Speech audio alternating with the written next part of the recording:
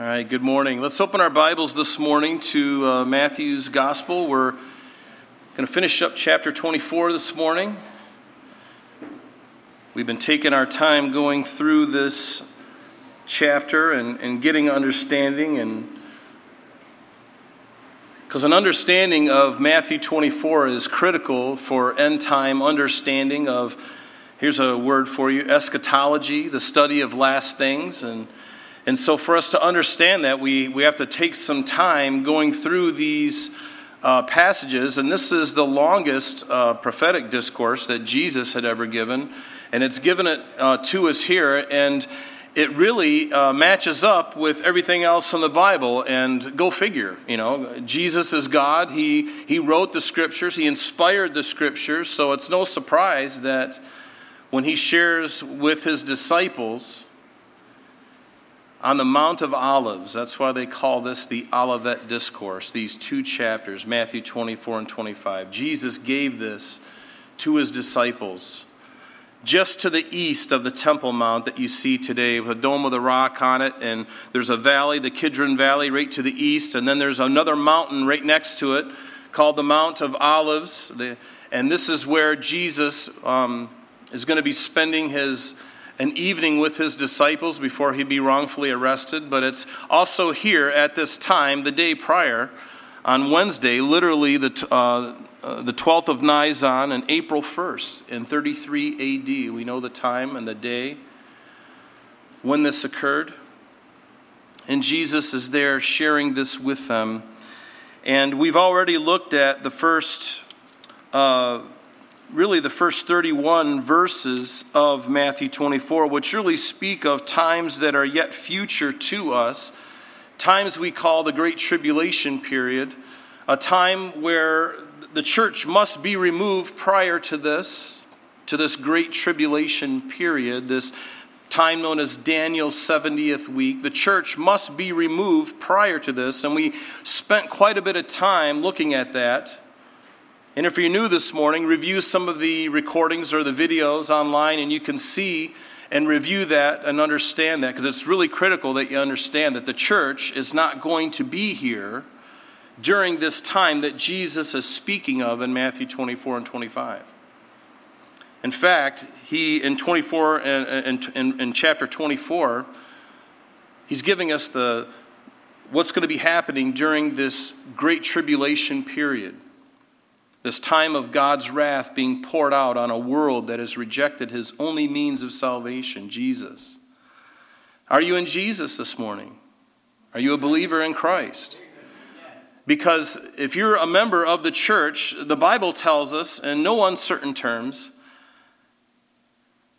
that we will be taken.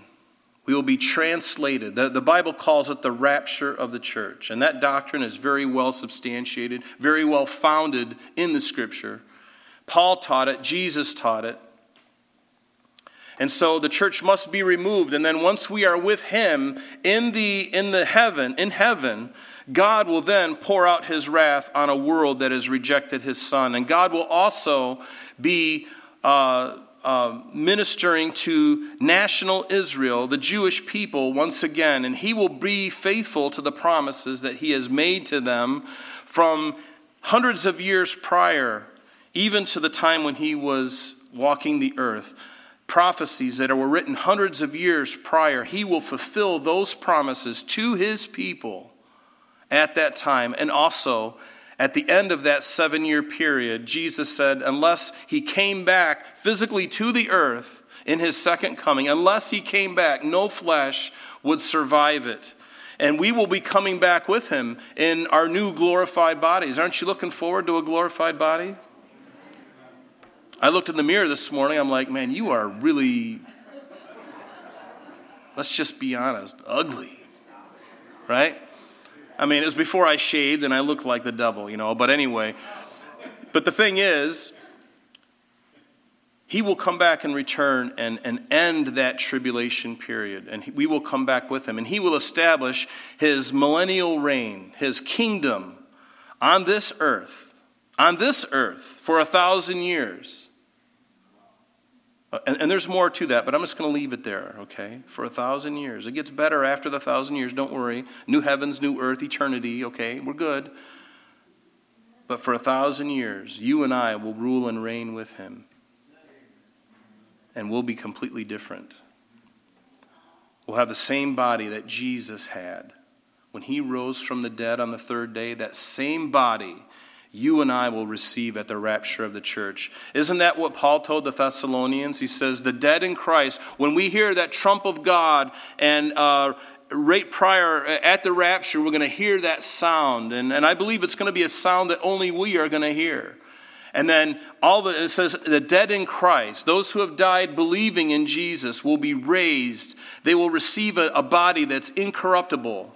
And don't worry if your ashes have been spread on the sea. God doesn't have a problem with reconstructing you if he needs to at all. He's going to resurrect you, and you will be resurrected, and you will have a new body. But the dead in Christ will rise first, and then we who are alive and remain will be caught up together. The word is harpazo. In the Latin, it's rapio. That's where we get the word rapture from. We will be caught up and taken, and we will be with him. Forever we will be with the Lord. We'll never be parted from him ever again. So these things are important. But Matthew's Gospel, chapter 24, doesn't mention anything about this entity called the church. We are going to be raptured. We are going to be with the Lord.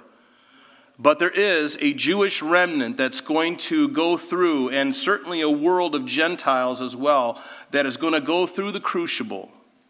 And God is going to preserve a remnant of his Jews, of the Jewish people. And they will prophesy and they will evangelize during that time. And it's going to be a horrible time. That is the time that Jesus is referring to in Matthew 24. Those times, the events leading up to Christ's second coming. And if you notice with me in verse 24, or chapter 24, after the great tribulation, notice in verse 29, and then it tells about him coming back to the earth. And so it's all laid out there for us if we will see it. And these things are yet future to us. I don't know if you know this, but if you hold to these truths that I'm sharing with you, do you know what you're called? You're called a futurist, not a preterist. You're called a futurist. There are those who believe, and I don't understand this, there are those who believe that these events happened in the first century and really culminated around the invasion of Titus and Rome against Jerusalem in 70 A.D., There are those who believe that all of this, including the second coming of Christ, happened at that time. But there's a lot of problems with that because I don't see Jesus. So you have to spiritualize and avoid a lot of very clear doctrine to come to those kind of conclusions. So we, Calvary Chapel people, and not only us, but many people throughout history, read the Bible literally and take it for what it is. If it's an allegory, it'll be clear that it's an allegory. If it's a metaphor, it'll be clear that it's a metaphor. You know, the Lord hides us under the shadow of his wings. We know that's a metaphor. But take the Bible literally unless there is an implied metaphor or unless there is a parable that's trying to demonstrate some truth. Does that make sense? Take the Bible literally. If you do, it'll save you from a lot of doctrinal error. It'll save you from a lot of confusion. And I don't know about you, but I think there's enough confusion in the world and even in the church. So we're going to be looking at this. And this is a chart that I've been putting up for some time.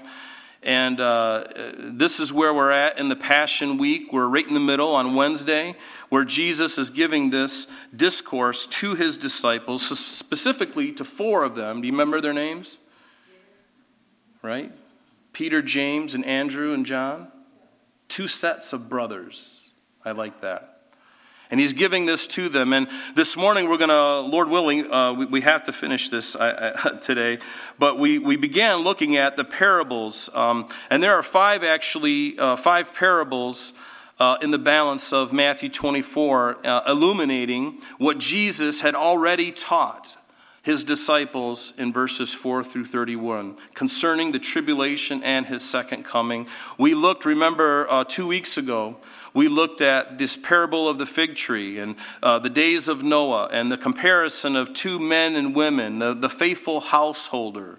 And then the fifth parable, the wise servant. And what I'd like to do this morning is quickly review those to get us set into the finish of this, because I think the context of it is very important. Remember, it says, let's look at verse 32, and we're going to go through this relatively quickly, hopefully. Jesus says, "Now learn this parable from the fig tree. When its branch has already become tender and puts forth leaves, you know that summer is near." Now, there are many people that have tried to equate this fig tree to Israel, and it can fit, but Jesus is not talking about Israel in the sense of, because it tells us there that, so that when you see all these things, know that it is near at the very doors. What things? All those things that he had been telling them in the prior verses. The things of the tribulation, the things of his second coming, those things. But it's not speaking of, that generation that was at that time. And some people have believed that this was Israel, and somehow with the advent of Israel coming into the land in May 14th, 1948, that somehow this generation that Jesus, it does mention it here, but they misconstrue it. Some people believe that from that moment that the Jewish nation became a nation again, that within a generation that Christ would return. But 75 years have passed, and behold, he is not returned. And so this is not speaking of Israel and equating the fig tree. It's speaking of something very simple, and the idea is that just as the nearness of Israel, the nearness from when the fig tree puts forth its leaves, you know that in summer is when the fig tree is going to blossom, right? Jesus is saying that when these things, the things that he's already been speaking of in verses 4 through 31, when they occur, it's going to be like that fig tree, because the fig tree, when it puts forth its leaves, you know that the fruit is coming next in summer. And so there's a progression. It's going to happen just as the fig tree going through its cycle. These things that Jesus is speaking of will ultimately culminate in his second coming. That's what it's about. It has nothing to do with Israel being the fig tree. It can be Israel can be a metaphor for Israel, but that's not the context here. It's very important to know that. And Jesus was giving a parable relating things that are familiar and knowable to things that are not known or a mystery. And so we have to be careful that we don't spiritualize and take passages in the Bible out of context. Context is important. When we do this, we forget, or we get ourselves, like I said before, into a lot of trouble. And so take the Bible literally, okay? So verse 33, it says, "So you also," speaking to the Jews that Jesus is referring to, "so you also, when you see all these things, know that it is near at the very doors," or literally he is at the doors. "And assuredly," verse 34, "I say to you, this generation will by no means pass till all these things take place." And we remember last time we were together, we looked at this word generation, and it means a whole multitude of men living at the same time. It could mean an age. And you remember that when we looked at Matthew 23, the very last time we saw this word, it was in Matthew 23:36, this word generation. And Jesus, remember, at that time was speaking to the scribes and the Pharisees, and he was taking them to account. And he was speaking about the coming of Rome and the destruction and the things that were going to come upon Jerusalem.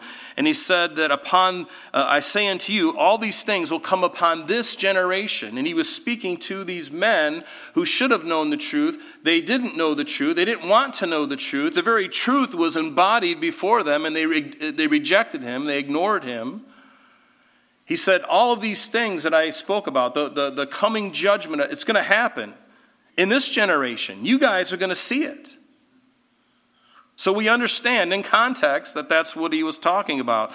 So in verse 36, what generation was he speaking of? Well, the one that was going to witness the destruction of 70 AD.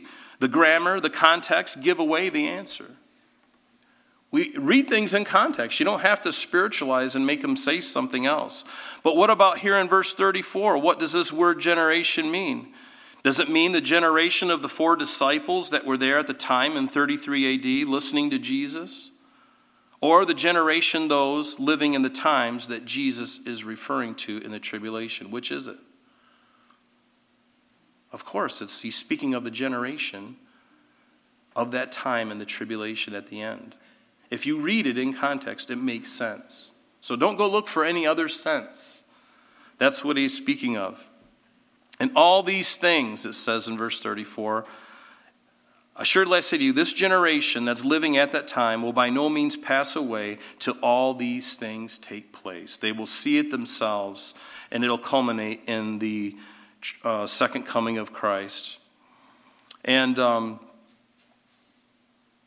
we also need to remember that these last 5 parables in Matthew 24 are there to, again, reinforce what Jesus had already talked about. And these parables are given to show at least the following things. And that is, number 1, how close the second coming is to the events of the Great Tribulation. And secondly, at the very least, an exhortation to watchfulness. We're going to see this later on in the parables and the rest of this chapter about preparedness and faithful service of those Jews and those who are they get saved during that time right before Christ comes to the earth. So verse 35, it says, heaven and earth will pass away, but my words will by no means pass away. And we looked at some verses in Isaiah and 2 Peter and Revelation speaking of a time yet future that heaven and earth will pass away. Did you know that? This heaven that we have around us, this earth that we currently are living on, the Bible says that at one time, at the end of the 1,000-year reign, he's going to create a new heavens and a new earth.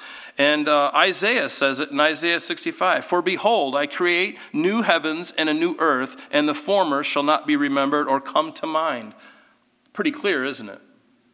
Peter even said, but the day of the Lord will come as a thief in the night, speaking of the second coming of Christ. It's going to happen because people aren't going to be prepared. It's going to be like a thief in the night to them. But notice what Peter goes on and he says, the Lord will come as a thief in the night, in which the heavens will pass away with a great noise, and the elements will melt with fervent heat. Both the earth and the works that are in it will be burned up. That's where we get that phrase, it's all going to burn. It's all going to burn. Yes, I'm sorry, that fancy car that you got and that house on the lake, it's, after you're raptured, and at the end, it's all going to burn, folks. And all you're going to have is Christ. And let me ask you, is that enough? It's enough for me. There's a song we sing, you can have all the world, but give me Jesus. And you know what? The longer I live on this earth and the older I get in the Lord, the more I long for that day. There's nothing that I care about more, honestly. I could care less about anything else. I just want to see him face to face, and I want to be in his presence because he is the good shepherd, and he is going to take care of us, folks. And you know what? You've got nothing to fear. You've got nothing to fear. Jesus has it all under control. Yes, even in this madness that we're living in right now, even in the madness that's just trying your souls, and I know it, because it's trying me too. It makes no sense. It's idiotic. It makes no sense. Law and order are out the window.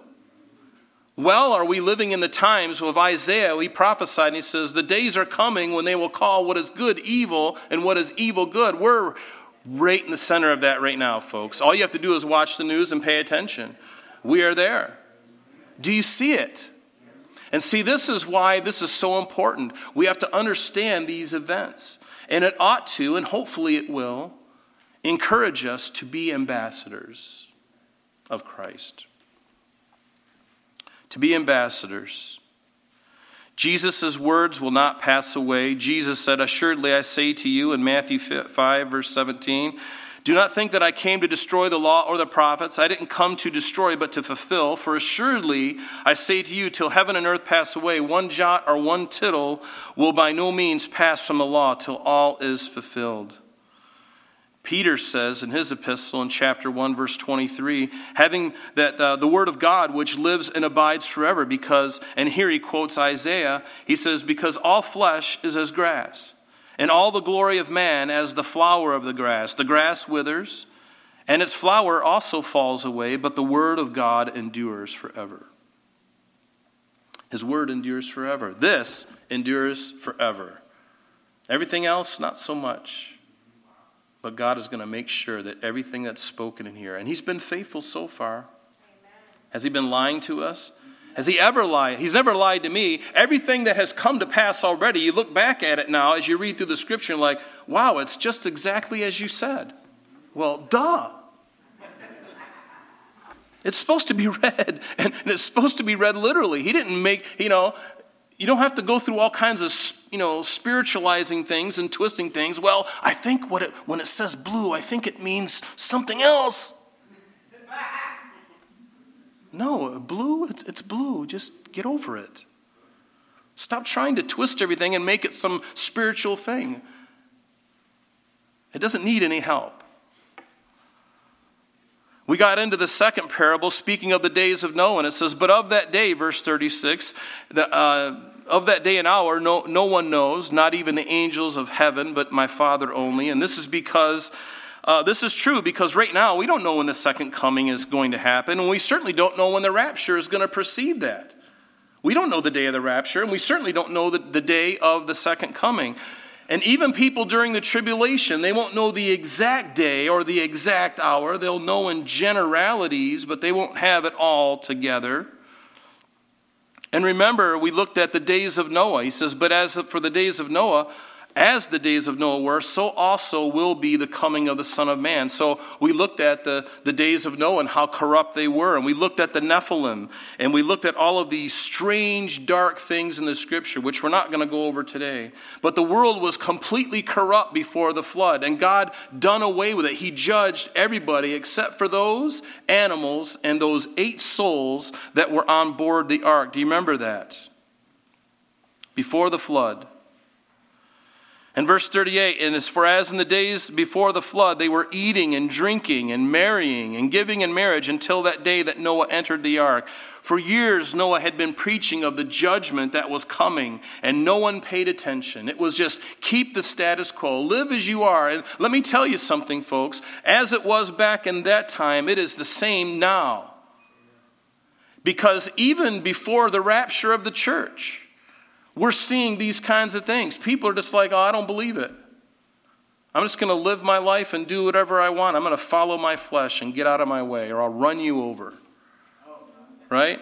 And that's the attitude of the world today. And that's unfortunate, because once the church is removed, this world is going to be completely a different place. The light, for the most part, will have been extinguished. For the most part. There's a lot there. But in verse 39, and they did not know until the flood came and took them all away. And so also will the coming of the Son of Man be.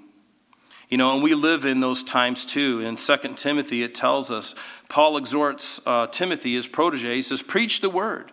Be ready in season and out of season. Convince and rebuke and exhort with all long suffering and teaching, for the time will come when they will not endure sound doctrine. Are we living in a time where people aren't enduring sound doctrine? I think we are. But according to their own desires, because they have itching ears, they will heap up for themselves teachers, and they will turn their ears away from the truth and be turned aside to fables. Amazing to me how many YouTube pastors are teaching the things that they're teaching that are just horrible. I remember around the time of the football, I actually saw the video of this, and I was heartbroken. Maybe you saw it too. You didn't see it on your mainstream media, but then again, maybe some of you did because they like to make fun of us. But there was a church, and they were celebrating the Super Bowl on Sunday morning. Instead of getting into the Word of God, they were celebrating the Super Bowl. And then somebody held up a Bible on his foot like that, and a woman came and she kicked the Bible. And I'm thinking to myself, this is the kind of nonsense that's happening in the church. Folks, the church in America is in great trouble. Not you necessarily, all right? I'm not mentioning you, but in totality, as a group in this country. The church would rather build themselves monuments, and they would rather make them feel fat and happy rather than getting out and doing what we're supposed to be doing, and that is to tell people, to warn them not only of judgment to come, but also of salvation they can have, and they can bypass that judgment. That's what we were called to do. We weren't here to have Super Bowl parties in church. I mean, you have a Super Bowl party at your house. There's nothing wrong with that. Especially if the Cowboys are playing. I'm a Cowboys fan, sorry. But you know what? We got to get back to the basics.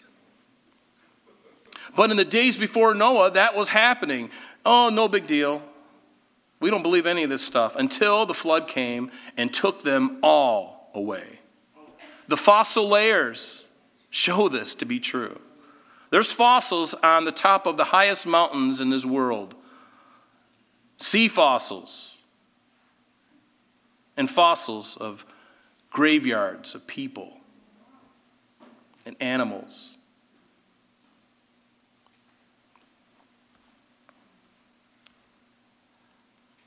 America right now is in trouble, and the church is in trouble.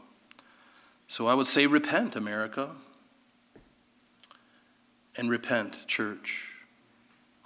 I'm not speaking directly to you, perhaps, but this message goes out beyond these doors. And anyone who's listening, who is a part of the church, we need to repent. We need to stop doing the foolish, stupid things that we've been doing. And we need to look at ourselves again and look to Christ and say, Lord, forgive me.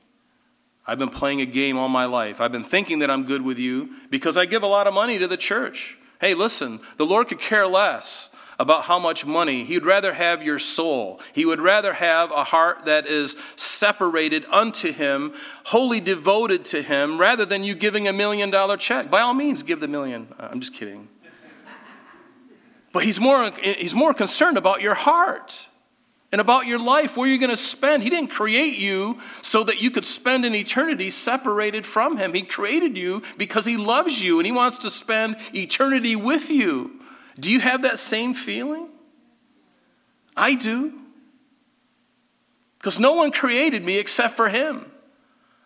As He said to David in the Psalms, curiously I was wrought in the center of the earth.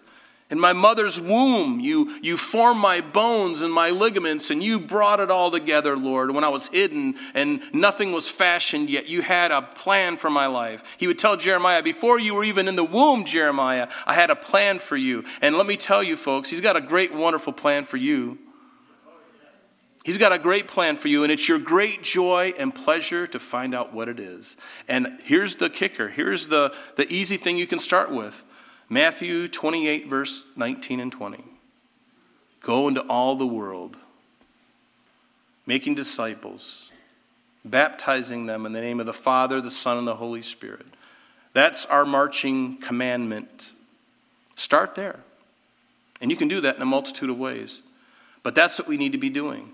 We can't be playing games and kicking a Bible. And they were all dressed up as, they had the jerseys on and the whole theme on the stage. I'm like, what is this, VBS? Is that, let's be about our Father's business. But the Noah's day was a worldwide judgment, and so it will be a worldwide judgment when Christ comes back.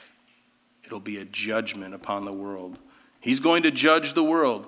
When He came the first time in His first advent, He came as the meek, mild baby Jesus, the Lamb of God who takes away the sin of the world. But when He comes back At the end of that great tribulation period in his second coming, no more meek and mild lamb. We're talking about a lion who's ticked.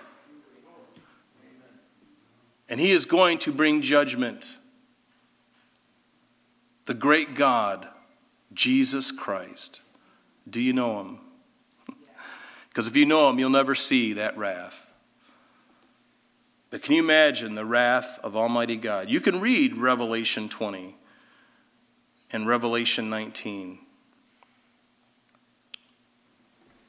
The things that are coming.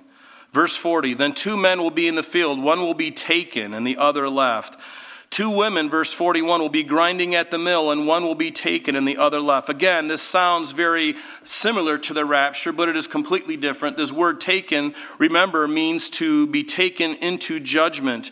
Even in the parables of Jesus, when he was speaking concerning the wheat and the tares, in the parable of the dragnet, notice in Matthew 13, it says this, then Jesus sent the multitude away and went into the house, Matthew 13:36.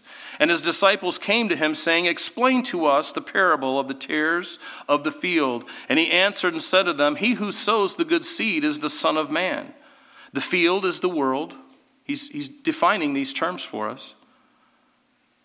The good seeds are the sons of the kingdom, but the tares are the sons of the wicked one. And the enemy who sowed them is the devil. The harvest is the end of the age, and the reapers are the angels. Therefore, as the tares are gathered and burned in the fire, so it will also be at the end of this age. Isn't that what he's speaking of in Matthew 24 right now? Isn't that what he's speaking of? The Son of Man will send out his angels, and they will gather out of his kingdom all things that offend and those who practice lawlessness, and will cast them into the furnace of fire. There will be wailing and gnashing of teeth.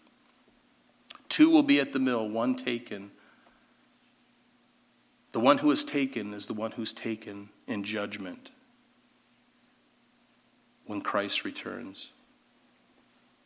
In the parable of the dragnet, again, Matthew 13:47. Again, the kingdom of heaven is like a dragnet that was cast into the sea and gathered some of every kind, which when it was full, they drew it to shore. And they sat down and gathered the good in vessels, but they threw the bad away. So it will be at the end of the age.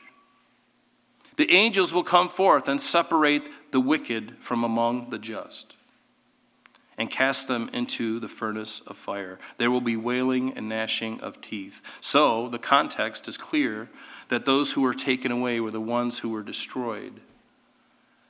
And yet the Bible says that he doesn't delight in the death of the wicked. Remember that. God doesn't have some great joy in turning his wrath and destroying those who have rejected him. It's quite the opposite. It breaks his heart. But see, you and I, we make that choice. And people have made the choice. I will not let this man rule over me. Well, what's so bad about having him rule over you? He wants to bless your life. He wants your life to be a blessing. And if you follow him, your life will be a blessing. Why would you want anything else? Honestly. You're going to find that satisfaction, that solace at the bottom of a bottle of Jim Beam or Jack Daniels? Are you going to find the solace in an extramarital affair? Are you going to find that solace at the end of a needle that you're injecting in your arm? Are you going to find it there? You're not going to find anything but heartache and pain. And then when you wake up the next morning, you're going to be horrified of what you've done, if you survive. How important then is it? The comparison with the flood of Noah is given as an example that the context is indeed judgment. Now we get into the 4th parable. He says, watch therefore, verse 42, for you do not know what hour your Lord is coming. At that time, they are not going to know the hour. They're not going to know the hour, but they're going to know the general frame, the general time frame. It's probably going to be within the next week. Those people going through, those Jews especially going through the tribulation, as they opened up the scriptures and they began reading, they're going to be looking at this. And they can literally watch it and go, well, that's what's coming. That's what's coming next. And then this is what's going to happen next. And then can you imagine the excitement when they are told to go to the rock city of Petra to hide from the Antichrist, as he's going to chase them down like a hunted gazelle. and he's going to try and slaughter them, the remnant, the faithful in Israel. And they will hide in Basra, in Petra, modern-day Jordan. And Jesus is going to preserve them. And then he's going to come back and he's going to knock some heads. And his robe is going to be dipped in blood because there's going to be a great slaughter. And if that makes any of you feel uncomfortable, you really need to get over it. Because here's the situation. He loves intensely. And he has saved you. If you're a believer, he has saved you, and he saved me. But just as fierce and as deep as his love is, so is the fierceness of his wrath. You do not want to be on the receiving end of God's wrath. In fact, the Bible tells us, for God has not appointed us to wrath. 1 Thessalonians 5 verse 9. He has not appointed us, the church, to wrath, but to obtain salvation by our Lord Jesus Christ. God the Father poured out his wrath on his Son when he placed all of the sin of mankind on him, and he judged it once and for all on the cross. There's no need for us to be beaten up and for us, the church, to prove to God that we really mean it, Lord.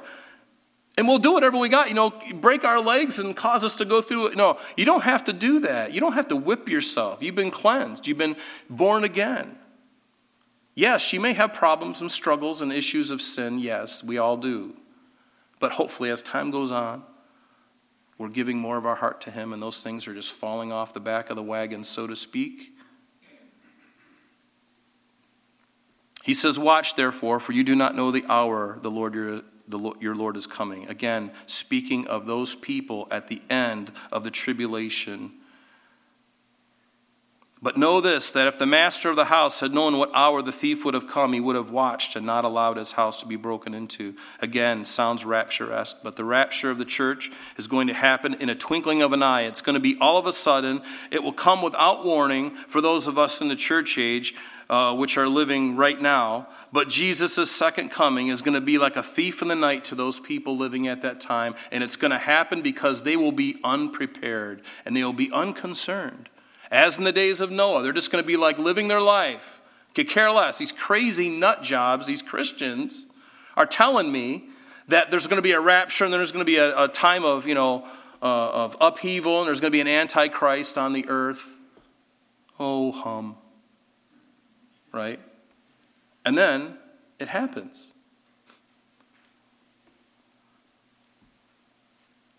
Therefore, be also ready, verse 44, for the Son of Man is coming at an hour you do not expect. And when he says the word you there, therefore you also be ready. Speaking of the Jewish remnant. And again, the repetition of what Jesus already spoke in verse 42. Now, this parable in verses 42 through 44 is definitely speaking of that second coming and how unbelievers will be completely unprepared. That's what it means. But in order for us, the church today, to draw some kind of application out of that for us today, this is what we need to do. We need to think about, take a hold of this ourselves as we wait for his return. Our expectation is the rapture of the church. There's nothing else that needs to be fulfilled. Paul says in 1 Corinthians 50, now this I say, brethren, that flesh and blood cannot inherit the kingdom of God, nor does corruption inherit incorruption. Behold, I tell you a mystery. We shall not all sleep or all die, but we shall all be changed. In a moment, in the twinkling of an eye, at the last trumpet, for the trumpet will sound, and the dead will be raised incorruptible, and we shall be changed. It's literally saying to us what he had told us in 1 Thessalonians chapter 4, verses 13 through 18. He's telling us again. And if we believe these things,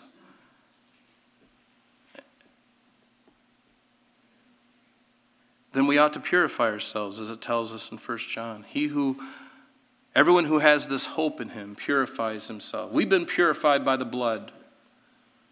But practically, every single day, we have a decision to make. I can either wallow around in the pig slop and continue drinking and smoking pot, and I can continue taking drugs and having illicit relationships. I can continue rolling around in that muck. Or I can say, Lord, I'm finished with this life. It's done me no good anyway. It's made empty promises. I've never found any real peace anyway. I'm broke, confused.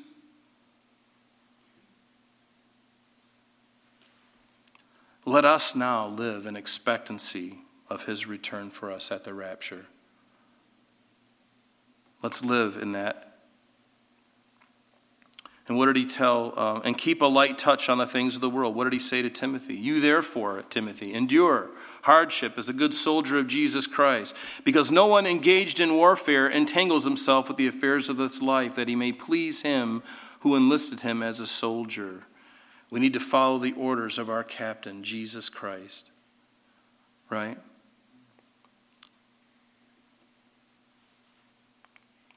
I like what it says in 1 Corinthians chapter 13.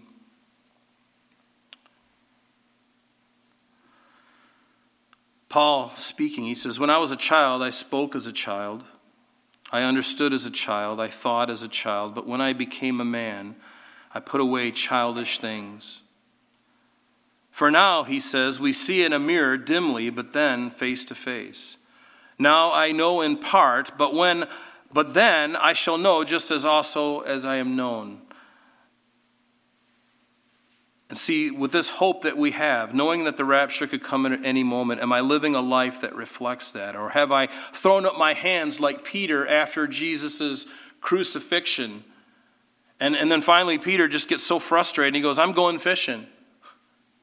I don't know what's happened to Jesus. I don't know what else to do. But I got to make a living now. I don't know what to do. And certainly there's nothing wrong with going fishing, folks. Or any other hobby that we might have. But has our hobby taken over our life? As we consider this great thing that this meeting with Christ in the air. Is there anything in your life, any hobby that's so important to you that you're spending more time with that rather than coming to church on a midweek service or coming to a prayer meeting or helping a brother or sister in Christ who needs a little bit of help doing something in their house? Are we so caught up in our hobbies that we could care less? Because if we're living with that expectancy, we're not going to let those things overtake and dominate. You know, I have guns and I have guitars and those are my hobbies. I love those things, but they have to get my leftovers and not the first fruits of my time and energy. Is our mind on the kingdom or is it on something else? So let me tell you a secret. It's this. Seek ye first the kingdom of God and his righteousness, and all these things shall be added unto you. Make the kingdom of God your first desire, and God will bless you with time and enjoyment in those other pursuits as well. Does that make sense? I'm learning that. I've had my time where I spent more time on my hobbies rather than on what I really should be doing. And it just didn't really satisfy. But one thing that happened is once I started to turn that around and I spend more of my focus on the kingdom of God, and then God gives me these little periods of time where I can really enjoy those things, and I really do enjoy them. And he's like, Rob, it's okay. You can enjoy it because you've been working hard at these other things. I'm not some cruel master where I'm just going to withhold your golfing and withhold your, getting under the hood of a car and changing out the pistons and the gaskets. He goes, that's what you love to do. I'm not going to take that away from you, but make sure you get the balance right. Because if you're like me as a man, ladies, I don't know if you know this about men, but we have a tendency to dive in. And you don't see us for hours. Where did he go? Well, he's doing his hobby. I haven't seen him for days. Where's he at? He's doing his hobby. He doesn't speak to me anymore. He doesn't pray with me anymore. Where's he at? He's doing his hobby. The fifth parable.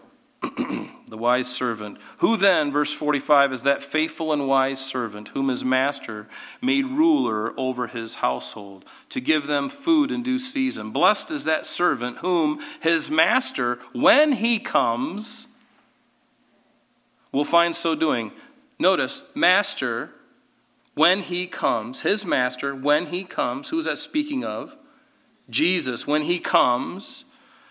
Again, important to notice the time frame that Jesus is speaking. He's speaking at the time of at the end of the Great Tribulation period for the Jews at that time, right prior to the coming of the Lord from heaven. Assuredly, verse 47, I say to you that he will make him ruler over all of his goods. Those who come to faith in Christ during the tribulation, he's basically saying you need to be watchful servants and to be faithful and wise right to the end. Faithful and wise to the end. And we're going to see as we get into Matthew 25 next week that at the beginning of the millennium, there's going to be rewards for faithfulness. For those Jews and Gentile believers who endure the tribulation, we read that in Matthew 25, it says that the Lord will say to him at that time, well done, good and faithful servant. You were faithful over a few things. I will make you ruler over many things. Enter into the joy of your Lord. That's entrance into the millennium, the kingdom of God, here on earth, in Jerusalem, on this earth, for 1,000 years. So if anybody tells you, well, the climate is falling apart, it's the most existential threat of our time, don't listen to that nonsense. Seriously. The world's going to be around for at least another 1,007 years from this moment. If the Lord comes and grabs us today, there's going to be at least 1,007 years on this planet. And the sun is still going to be shining. Are you worried about the glaciers? Then why are all the globalists having these houses on Martha's Vineyard and on the seashore? Oh, we're really worried about the climate. It's going to rise. It's going to rise. We're going to die. Hypocrites, play actors. Don't listen to them. Listen to God. Amen?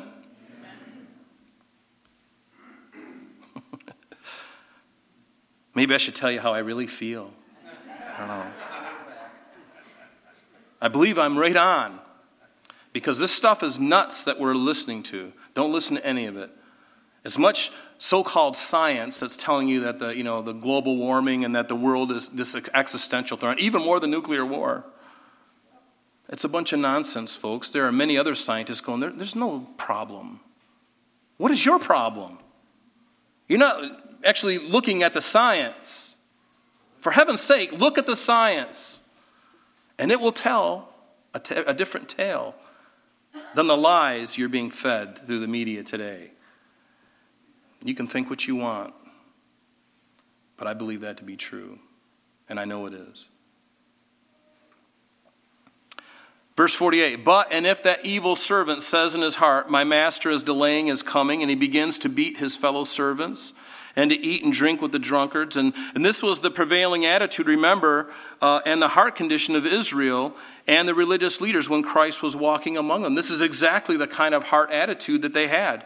And the religious leaders were not good stewards either of what God had given them. They had rejected Christ, and now Christ had rejected them, at least for a season. He's not going to reject Israel altogether. He allowed them to go through a whole horrible thing. He allowed their temple in 70 AD to be destroyed. He allowed Nazi Germany and this demon-inspired man called Adolf Hitler, killing over 6 million Jews in the 1940s. God allowed that. But he hasn't given up on Israel. And he's going to restore them. And ultimately, Paul tells us in Romans 9, chapters 9 through 11, that one day, and we know that that day is at the end of that tribulation period, the people that he is talking to right now in this scripture, all Israel will be saved. They will look upon him whom they have pierced, and it's going to be a national outcry. It's going to be a national repentance. Paul says all Israel will be saved at that time. And the master of that servant will come on a day when he is not looking for him, and at an hour that he is not aware of. And unbelief will cause the heart to not be watchful. And unbelief will also allow a heart to be completely unprepared. If you don't believe that we're going to have if the meteorologist comes across the news and says, hey, we're going to have an ice storm and you better stock up on water and other things, and you're like, I don't really care I don't believe it. Right? And then it happens. And then you don't have the necessary things. You're unprepared. Now, granted, they haven't been spot on all the time. But this is not meteorology. This is the Word of God. This is more important and more sure than anything else that you will ever hear with your hearing ears. It's more important because God said it. God said it, I believe it, and that settles it. And it should be that way for you, Christian. Don't let anybody take the Word of God from you by some fancy PhD from Harvard. Hey, listen, I don't have a problem with education, but if your education is pointing to me and saying your God is not true, I'm saying, well, let God be true and every man a liar. I don't care how many degrees you've got behind your name. I've been to college too. And unfortunately, for me, it did very little. Yeah, I said it. Just being honest. College for me brought me to where God wanted me to be so that he could use my life more fruitfully. That's all college was a stepping stone in my life to get me to Rochester. I had no idea I was being led at all. But I see that now. It was just a stepping stone. It was just a means to an end. And God says, you're going to learn some things along the way, but really what I want to do is I want to get you up here because I want you to do this and I want you to do that. But how you view the future will ultimately determine your behavior in the present. And this is one of the reasons why biblical doctrine is so important. That's why we spend so much time on it. This is not only true for the Jews, but also for the Gentiles. Because even though the context here in this parable is the Jewish nation at the beginning of the millennium or at the end of the tribulation. It's kind of, that period is kind of ambiguous there. As the church living here and now, we should also live lives faithful to the service of God as well. There's something that we can take away from this, even though the context is speaking of that time for the Jews at that time. We need to be fostering that same attitude as well, because the universal commandment stands true of any age and any person, and that is this: for everyone to whom much is given, for him much will be required, and to him whom much has been committed, of him they will ask the more. And that's the way the Lord holds us accountable, doesn't he? In a loving way. He's like, I've given you this truth in earthen vessels. Use it for my glory and tell people of my love for them. Yes, warn them as well. And listen, never take the teeth. I've said this before. Never take the teeth out of the gospel of Jesus Christ. Anyone can say, hey, God loves you, man.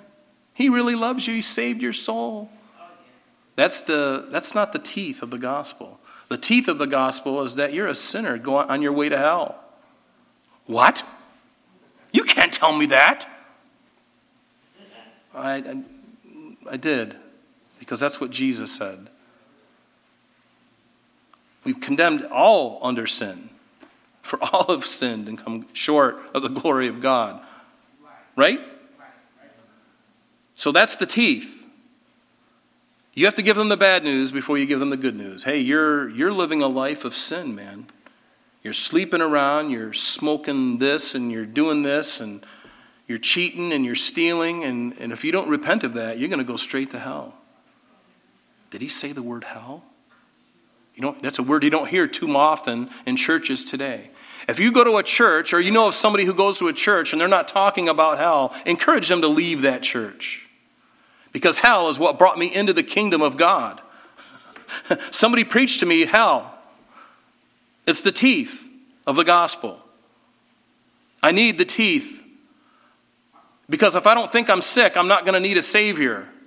I'm not going to need a physician if I think I'm fine. But listen, I'm not fine. So who can save me? Who can heal me? Well, Jesus is the healer. He's Jehovah Rapha. He's also the Savior of the world. Put your trust solely in him and no man, no system other than Christ himself. Notice in verse 51, and he will cut him in two, this person. Let's see, 50, we're getting close to the end here. The master of that servant will come on a day when he is not looking for him, at an hour that he is not aware of, and will cut him in two and appoint him his portion with the hypocrites. Does that sound like the church to you? No, it has nothing to do with the church at all. It's speaking of those at the end, right before Christ comes. And the importance of being prepared and having a heart with a right attitude of service to God. And see, that obviously can affect us today, because that's the heart we should have anyway. But especially for those Jews at the end, they need to have that. And Gentiles too, but predominantly Jews. They need to have that same heart attitude. Otherwise, God is going to cut him in two. This word only occurs in two places in the New Testament. Here and also in Luke chapter 12, verse 46. It only occurs time, and it literally means cut in two. So I'll just leave it there. That's what the Greek says. I'm going to leave it alone.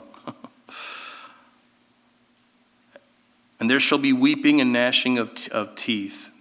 Now, there are going to be judgments around the second coming of Christ. Do you understand how this can be a little strange? Because at the end of the tribulation is also sort of like the beginning of the millennium. So around that area right there, there's going to be some judgments. The first one we can see, at least two. There's more, I'm sure, and there may be more actually. But at the very least, we know this from the Scripture very clearly, that the Antichrist and his armies at the second coming in the Battle of Armageddon, there's going to be a judgment. It's going to be a bloodbath. And then the judgment in Matthew 25, verses 31 through 46, which we're going to look at in the next couple weeks, called the judgment of the nations, or some have some know it as the sheep and goats judgment at the beginning of the millennium. These are judgments. And those who are not believers will be cast into outer darkness, where there'll be weeping and gnashing of teeth. And again, that doesn't make the Lord happy. It breaks his heart, but see, folks, we make that decision. They, at that time, will make that decision. Hopefully all of you have made that decision today for Christ. That's the reason. I mean, raise your hand really high if you really want to go to hell. Oh, I didn't see anybody. Wow, I mean, I would like to ask that question to the world at large. To get the whole world out and with a big microphone on top of the Empire State Building, the winning lotto jackpot is. No, I would say, hey, how many of you really want to go to hell? There'll be some smart Alex. I'm going to be there with my friends, man. It's like, dude. I used to be one of those people. And I've known people like that. It's sad.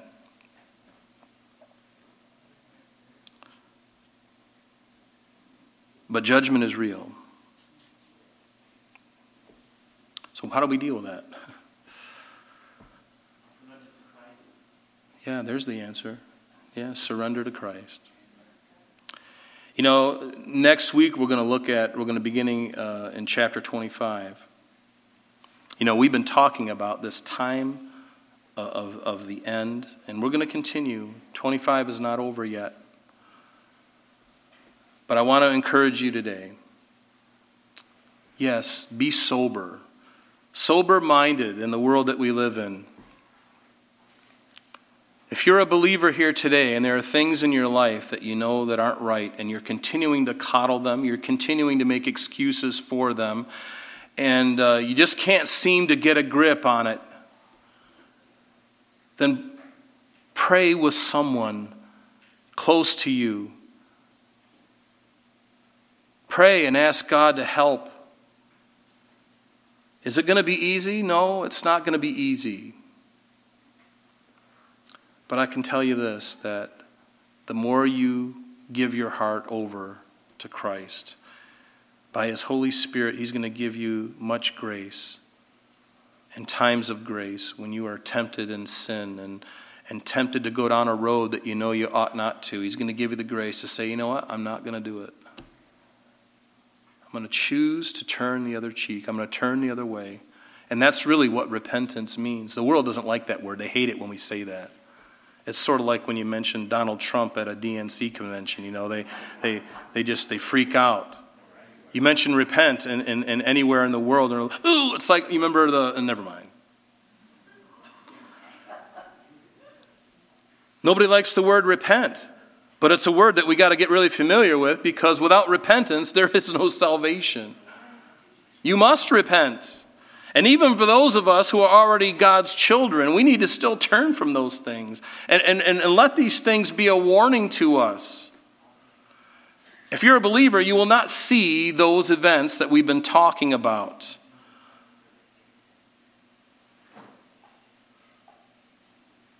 But how are we to live? Are you ashamed of the gospel of Jesus Christ? Would you rather talk to somebody about sports than what really matters? We have to get our hearts right, church. I need to get my heart right. And I would ask you to pray this week and to say, Lord, if there's anything within me that is keeping me from allowing you to have your best in my life, then Lord, take it away. If there's anything that's stumbling me and getting in the way, Lord, I lay it at the altar and you consume it, God. And be honest. And you know something about the Lord? He knows your heart. And when you have an honest heart, even though you may stumble afterwards, listen, folks, he's not done with you. And he loves you. And even for the Christian, let's shapen it up. Let's tighten the belt. Let's right the ship again. Let's follow our Savior, the captain, the commander of our salvation, Jesus. Let's follow him again and say, I'm going to put away all these weights and all this stuff that's just weighing me down. It's like lead ropes to my feet, holding me down. Got to be done with it. Will you be done with it? As I say that to you, I say it to myself as well, because believe me, before you guys got to hear this, I've got to deal with it. Can we do this? Will you do this? Will you get your walk serious again? Walk with Christ. Get into the Word again. Put priorities on learning the Word of God and being out in a world that needs to hear the message, the sweet message. It is a sweet message, especially after the teeth is talked about, the teeth of the gospel. I like to get that over as quickly as possible and then talk about the sweetness of God.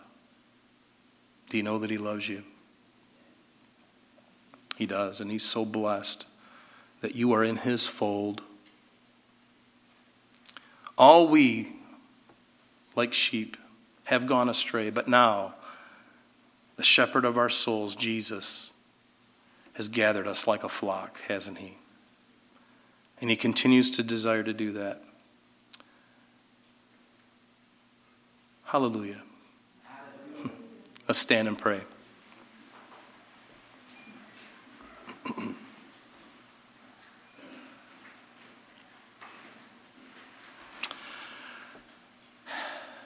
Lord God, we come before you this morning, Lord, and we're so thankful for all that you've done and all that you're doing. And Lord, I pray for myself and my brothers and my sisters, Lord, that you would bring us in areas that we do need to repent, Lord. Bring us to repentance. And Lord, if we're doing good, praise the Lord, Lord. There's a lot of good things that you're doing in each of us, and yet there are still things in the darkness, things that are hiding out in the shadows that you want to deal with, and we're just not ready to have you touch those things yet. Lord, would you make this week that time that we would open the doors and say, Lord, you shine your light on every area of my soul, my being, my home, the movies that I watch, the music that I listen to, the conversations that I have, the thoughts that go between these two ears. Lord, would you take all of those things and just cleanse and heal me and my brothers and sisters. Lord, would you do it this week? And Lord, I know that your desire is to do it. Lord, thank you again for your love and for my brothers and sisters, Lord. Thank you for them, Lord. They are so sweet and so wonderful, God. And you see them white as snow. White as snow, white as snow. Though my sins were as scarlet, Lord, I know, that I'm clean and forgiven through the power of your blood, through the wonder of your love. Through faith in you, I know that I can be white as snow. Amen. God bless you.